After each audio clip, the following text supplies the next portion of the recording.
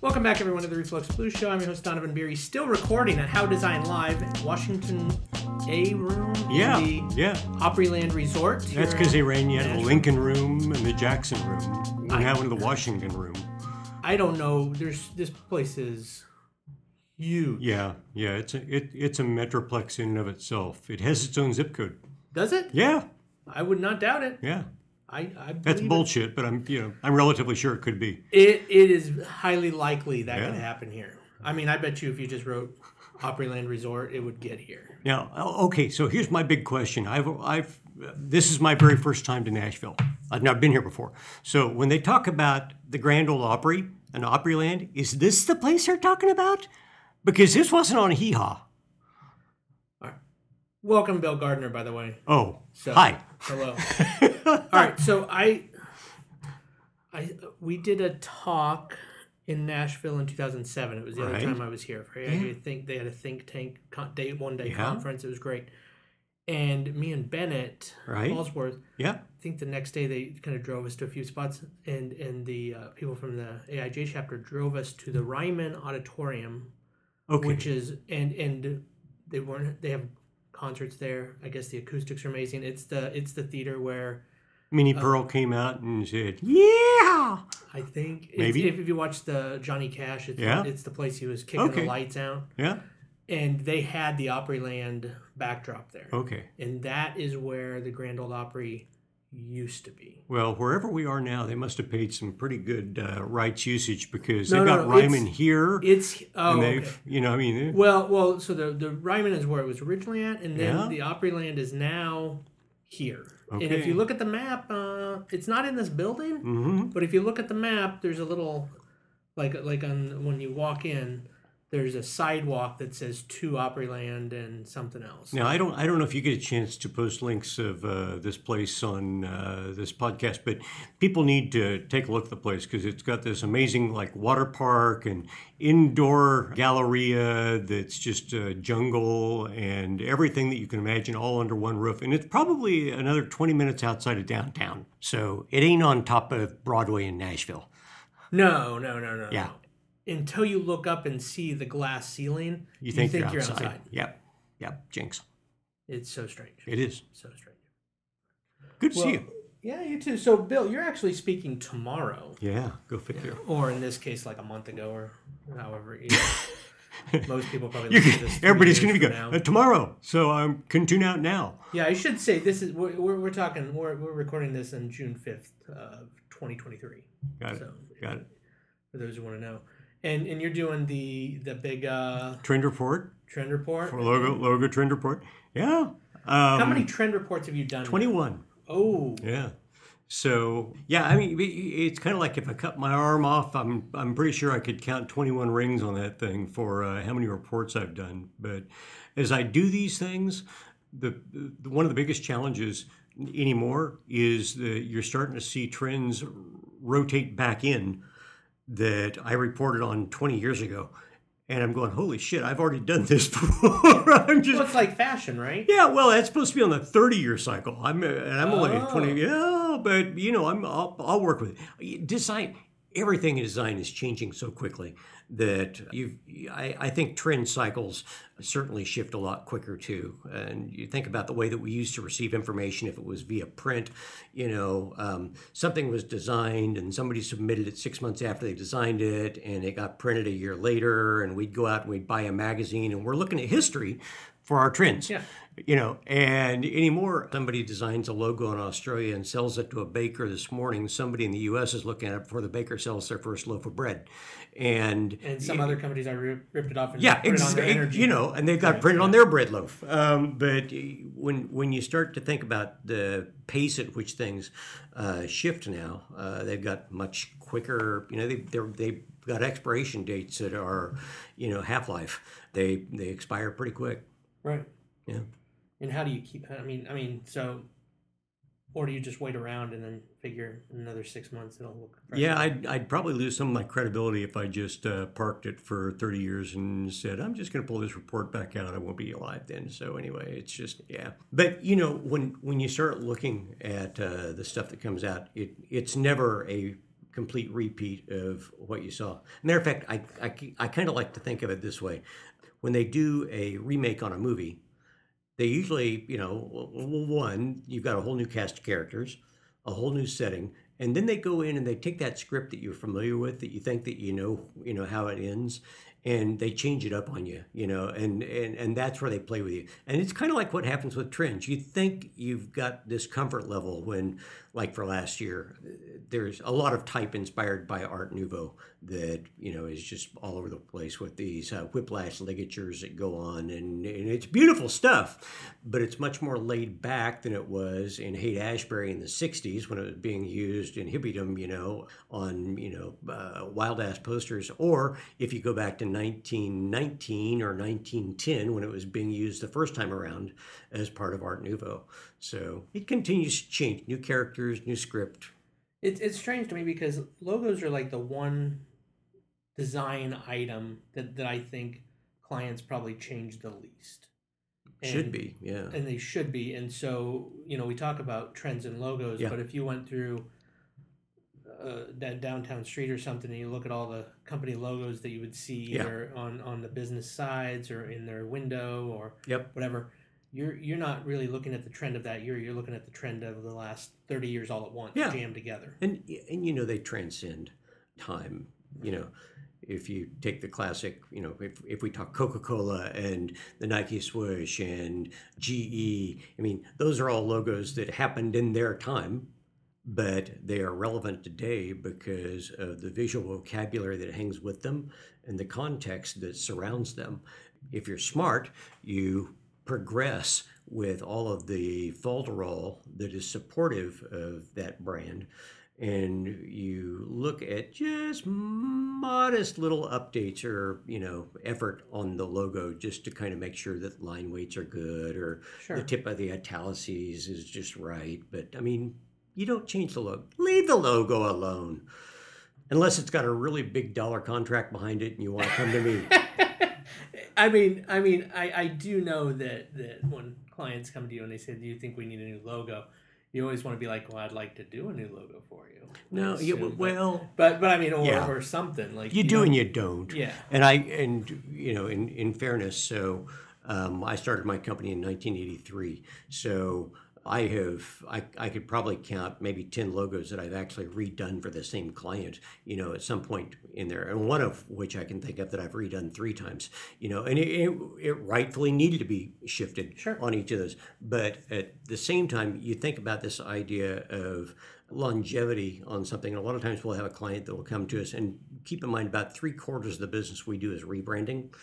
And which you've got to be really gentle with. And I guess from our listeners, it's Gardner Design. Yeah. And most people I know you from Logo Lounge, and sure. Just because that's what we look at, but you actually, most of your work is Gardner Design. Yeah. And I'm sorry for the listeners that So Gardner Design, Gardner Design's been around since 1983. Logo Lounge has only been around since 2001. Okay. So when we get into a rebrand, one of the very first things that we do is kind of tell the client, listen, rebrand sounds pretty draconian, but in reality, oftentimes a rebrand is very subtle. And it is the supportive elements that we're really, talking about updating in order to build relevance and to make it resonate with the new client base. Right, like just because some things shift a little bit. Yeah. Or I'm assuming a lot of them are just the businesses shift more than they thought over. Like if someone's been around 20 years, they're like, oh, our business. That's a great way to put industry has changed a little bit. Maybe we should move towards that direction. Do you remember there was a book called Who Moved the Cheese? I don't think I saw that one. Yeah, it came out years ago. And the basic premise, and you can tell it in the title, was that sometimes we establish a direction that we're moving towards, and we realize that our market has shifted from where we'd originally pointed the arrow. So, you've got to repoint your arrow in order to, make yourself relevant with that particular market again. And so often, here's what ends up happening to a brand, just in a nutshell, that we see. And that's that somebody comes in And either through poor stewardship over a period of time or just a lack of stewardship, not really having somebody on board that really understood the brand, the visual components, and how to utilize them. Or it could be that they've got a merger and acquisition that's gone on, that they've got to find a home for other aspects of their business they're bringing in to have the hierarchy relate to other things that they've got. I mean, there's a lot of reasons that you end up getting into doing rebrand work, none of which are usually just because they just got tired of it. It's not functioning properly. Sure. And it's kind of like taking your car in for a tune-up. I mean, occasionally, as well as the thing runs, even a car needs some little amount of work on it in order to keep it moving and to keep you mobile. No, that makes sense. Yeah. We're going to be right back with Bill Gardner. So, Bill, what Logo Lounge book is coming out next? It's in the process, right? 14. Oh, geez. Okay, 14.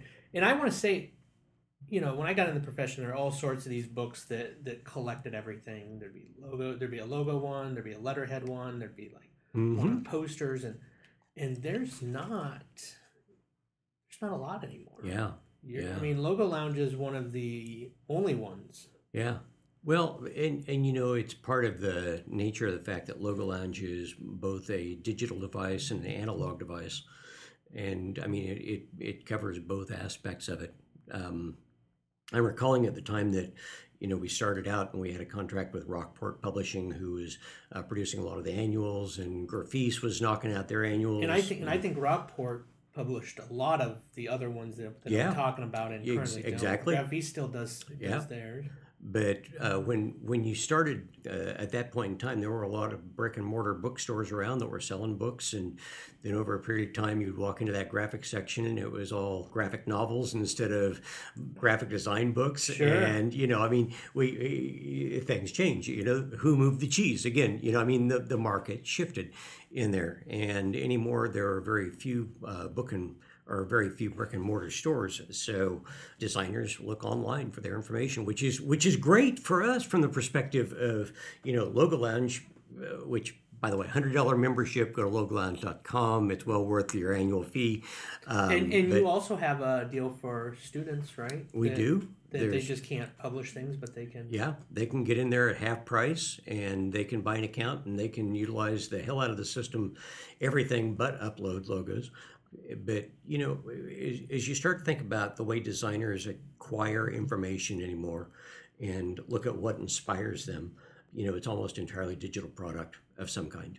And we published a book because there's still a big audience for it. And more importantly, I have made more designers cry and weep big old crocodile tears when they saw their first logo published in a real book that has paper and it feels ink. Real. Yeah, it does, and it's part of the secret in there, is that when that happens, it is a rite of passage for you in a lot of ways. Sure. You feel like you can finally go show your mom, what it is you did. Okay. Yeah. And she'll look at you and go, "That's real good. Oh, that's a logo." I mean, but Donovan, I'm sitting here trying to imagine when you got your first logo in a Logo Lounge book. It's been a lot of years because over the years. I think we're maybe book 8 or something. Yeah? Yeah, we didn't. I mean, I didn't sign up until later. Yeah. So I didn't sign up for the first. And I'm positive that you had been in print before that. But I'd been published before. Yeah, yeah.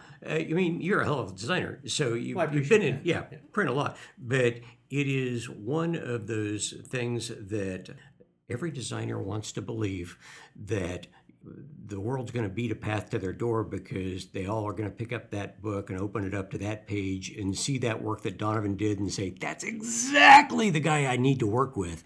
But in reality, Logo Lounge has more stories of people that have come to me and said, I've got a designer who got married because of Logo Lounge.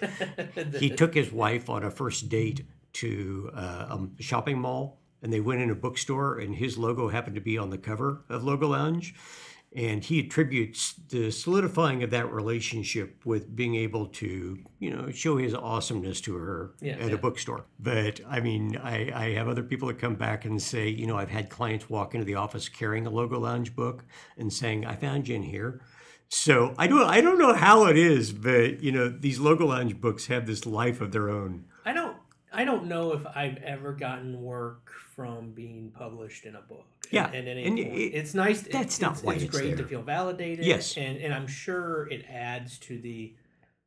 There's certain clients that probably look at things and see that if they look at your thing and they're like, it's they're just published. more validation. Yeah, but it's not like that's why they hired you. No, if they hired you based on that, my guess is they'd be like, I want you to do the logo exactly like you did for this other client.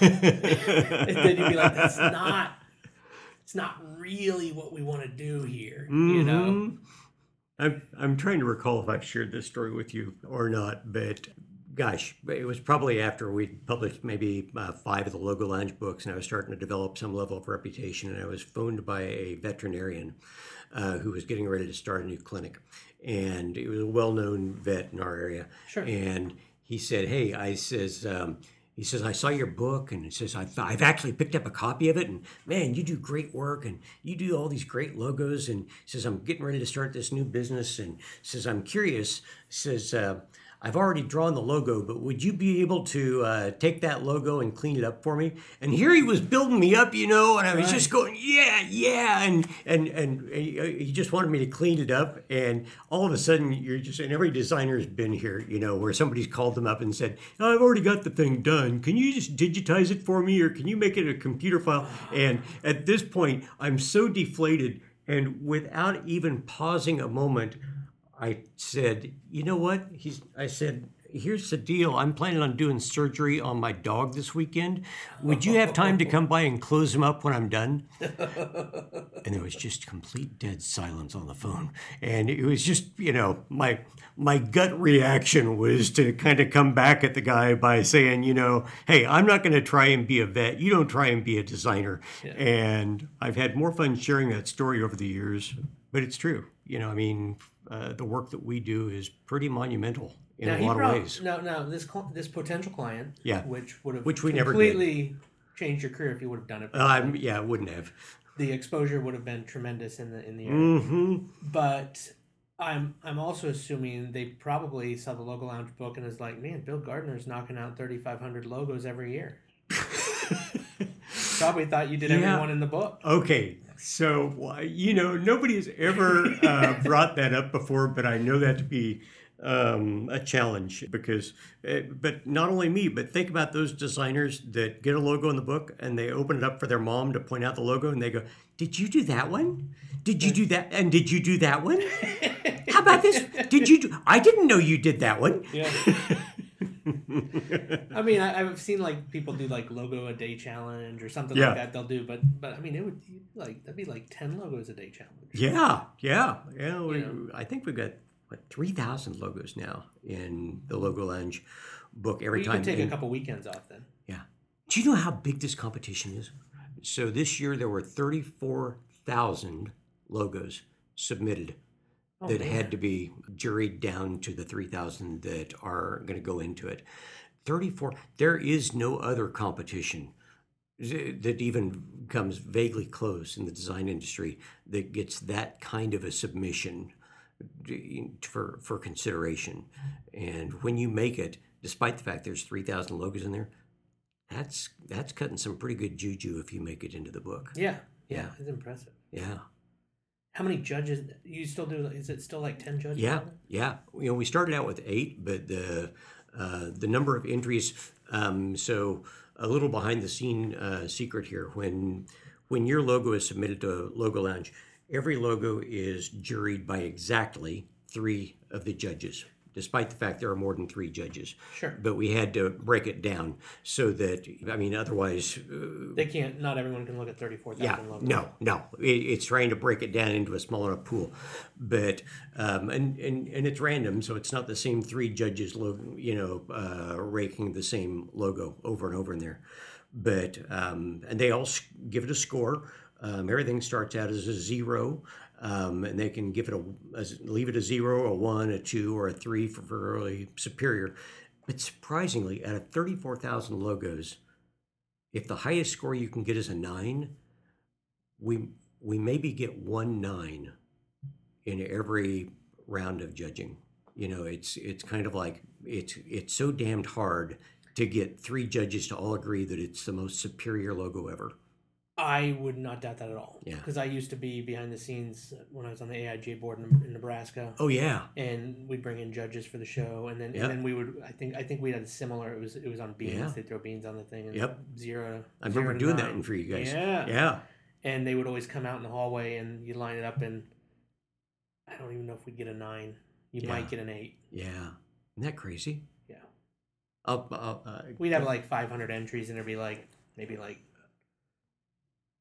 5 7s and 1 8 or something. It was ridiculously small in that area. Can I share a bean story with you? Oh, I would love it. So were you sitting there eating them? Because I didn't know I wasn't supposed to eat them. They were dry beans. They could have broken some teeth. So a number of years ago, when I was during the Communication Arts Design Annual. And that one gets a large amount of entries. It does. Nowhere near this. Yeah.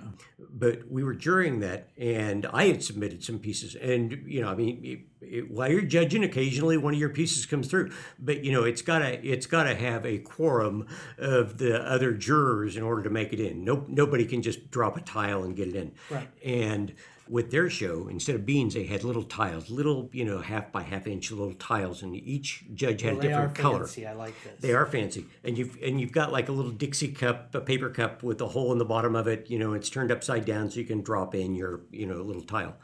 And I'm going through the judging, and I see this announcement that I had done, this print thing that I had done, and I drop a tile on my own, and I'm going, well, hey, I'm a juror, and I obviously like my work, and so on and so forth. And I'm at the other end of the room, and Melissa Beck, who or Melinda Beck, who was one of the other jurors on this, is over there, and she goes, oh my God, this is the ugliest invite I have ever seen. And she lifts the cup up, and there's only one tile underneath that cup, and it's mine.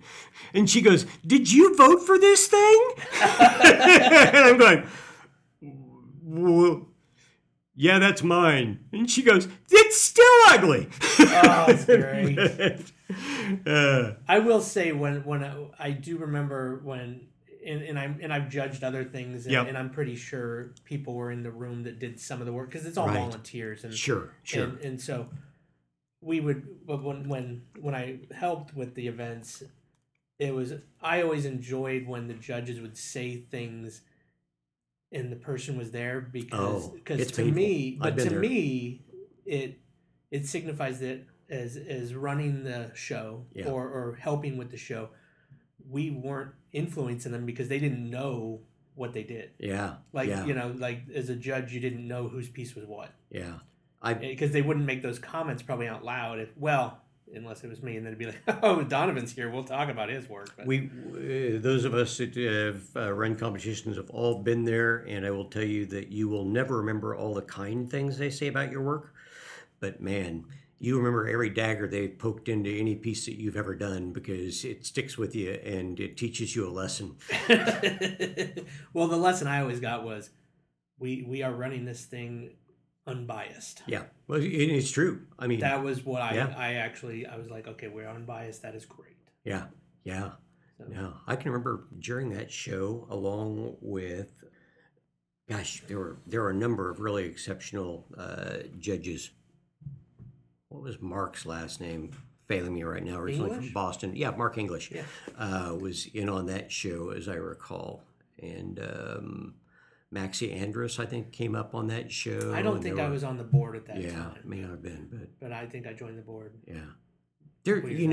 Your market has always had such a tremendous group of designers in it up in the Omaha market, and has always been recognized, I think, for that fact. But yourself included, my senior art director, Adam, who we had a few drinks with last night, lives up there. And just such an incredible talent, but I'm always surprised at the amount of talent in the Omaha market. Yeah, it's been good, and I actually switched to teaching full time. Did you really? Yeah. Congratulations. Just Very cool. This is I just finished my first year. Yeah. So I switched my day and night jobs, as I tell everyone. So you're the person to go to find the inside scoop on good designers? I mean, we just had a portfolio. Just taught portfolio class. I think their work looks good. So yeah. We'll see. We'll find out. That's good. It's going to be a test. I mean, that's a whole new genre for you, isn't it? What? Teaching. No, I've been adjunct for a long time. Okay. So you've already proven your way, and now it's in that's full why time. I said that was my night job. Now it's my day job, and so I just swapped them. Congratulations. So, yeah. How cool is that? Looking at student work is so dramatically different now than it's been over the years because everything starts to look so finished. And there are students that just think way beyond the students from prior decades. Yeah. I think it was Drew in our market 15 years ago judged the CA show. Yeah. And the thing he mentioned was that was the time that printing, it might have been 20 years ago, where printers were cheap enough to where he's like the printed pieces look professional. Yeah. If 5 years before that, when we came out of school, you could tell if it was real or not, real or not. It was printed. Yeah, because the printing quality was this isn't quite, Yeah. And then all of a sudden, the digital is just as good as a litho press on a lot of projects, and the way to go. So yeah. So you can't tell, and then now there's other improvements, but yeah, students are constantly surprising. Yeah. So, all right, Bill, I guess we're gonna ask you. So, I mean, since we always talk local launch, what is new though with Gardner design? What's happening there? With Gardner design, in the last week. Speaking of which, I just hired a new digital designer to come on with Jay Walter, who's our director of digital. Okay. And it's pretty cool because it's Jamie Timish, and Jamie used to be my digital director years ago, and she went off to work for a software company, and I hired her back. So we've bolstered up the digital department. We had brought in a designer from Italy that I found when I was over there about a year ago, but he's getting married and returning back to Italy. So I just hired another designer. His name's Isaiah Hopper, and he's going to be coming on. He, by the way, is still a student, but just so incredibly talented that he's coming on full time. I assume he's not commuting it. No. He's actually a student in a design program at Wichita State, but very excited about him. Still got Ellen Mosman, my senior designer, who's just rocking it and knocking shit out of the park. She's so amazingly talented. Dustin Youngman, and I've got a couple of designers that are getting married within the office. So Ellen and Dustin are getting married. So I'm hoping that bodes well for the entire world because I love them both. Right. But I've got such an incredibly talented group of designers that make us look good. And I've also got Tony Gaston, who runs the whole show, and she's our marketing director and makes everything look good. But we're in the midst of doing a rebrand on a hospital right now, a couple of financial advisors, an entire school system and all of their schools for a city in Kansas. How many schools are in a school system like something like that? Yeah, so this is for El Dorado, the city of El Dorado, Kansas. And they've got one high school, one middle school, and 3 elementaries. So, plus we're doing their new identity for their school district. And we just finished doing the same thing in Derby, where we had done 2 middle schools, a high school, and 8 elementary schools. And we also did work with the architect that was designing the environmental graphics inside of all these schools. So we get into these programs, and it's just kind of like, I'm not trying to lasso the entire school market for myself. I'm more than glad for people to do There's that. There's a lot of it's schools. Interesting. I don't even think you could. I mean, I know. According to your book, it looks like you're doing 3,500 logos a year, but but even at that, you wouldn't have enough for all the schools around. It's true.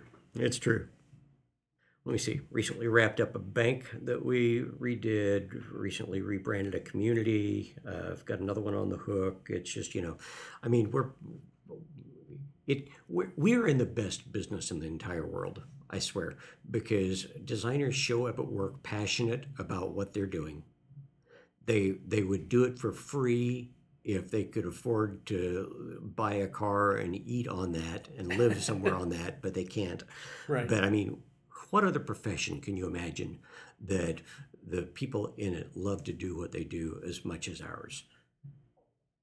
I mean, I'm sure there are, but I'm biased as well. So. Yeah. But I do know that this is one of the professions where most of the people in it, money isn't the only reason they're in it. That's a good point. Yeah. Yeah. And if money is the only reason it helps, but business, you probably don't do very well. Yeah. And in fairness, there are those people that just approach it from a money perspective, that they're perfunctory, knocking out crap design, and that's what clients are paying them for. But they're knocking out so much of it that they're in it for the money. But as a rule, and I think AI will take them out first. It will. Yeah.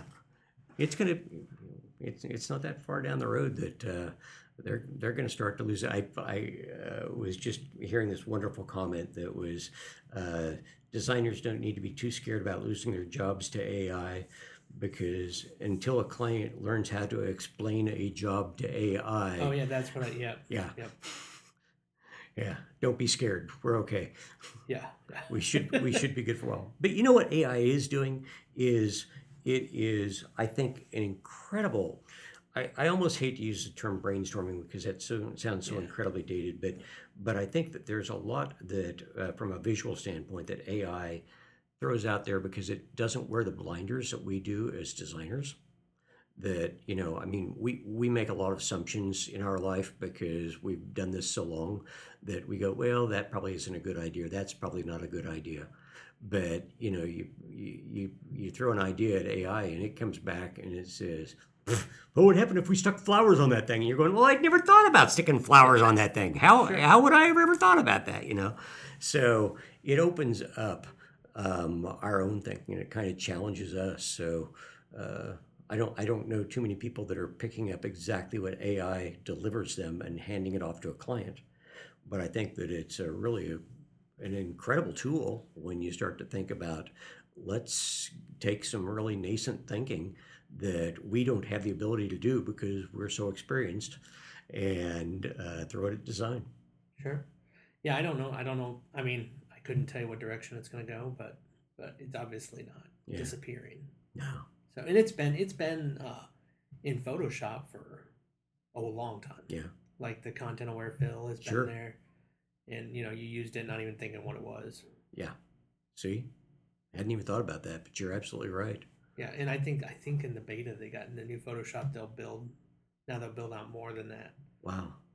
Because I've seen some people just do some hilarious things with it that aren't necessarily good, but yeah. Well, those people that are doing the hilarious stuff with it, I'm sure.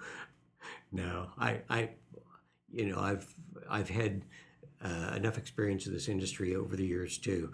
Every decade, something comes out that, well, my God, that's going to destroy our industry.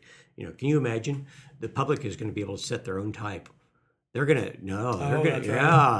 they're gonna start making flyers. They're gonna start. And it's one of those things where if they're gonna start using the computer to do this. Oh yeah, those computers are gonna put us out of business.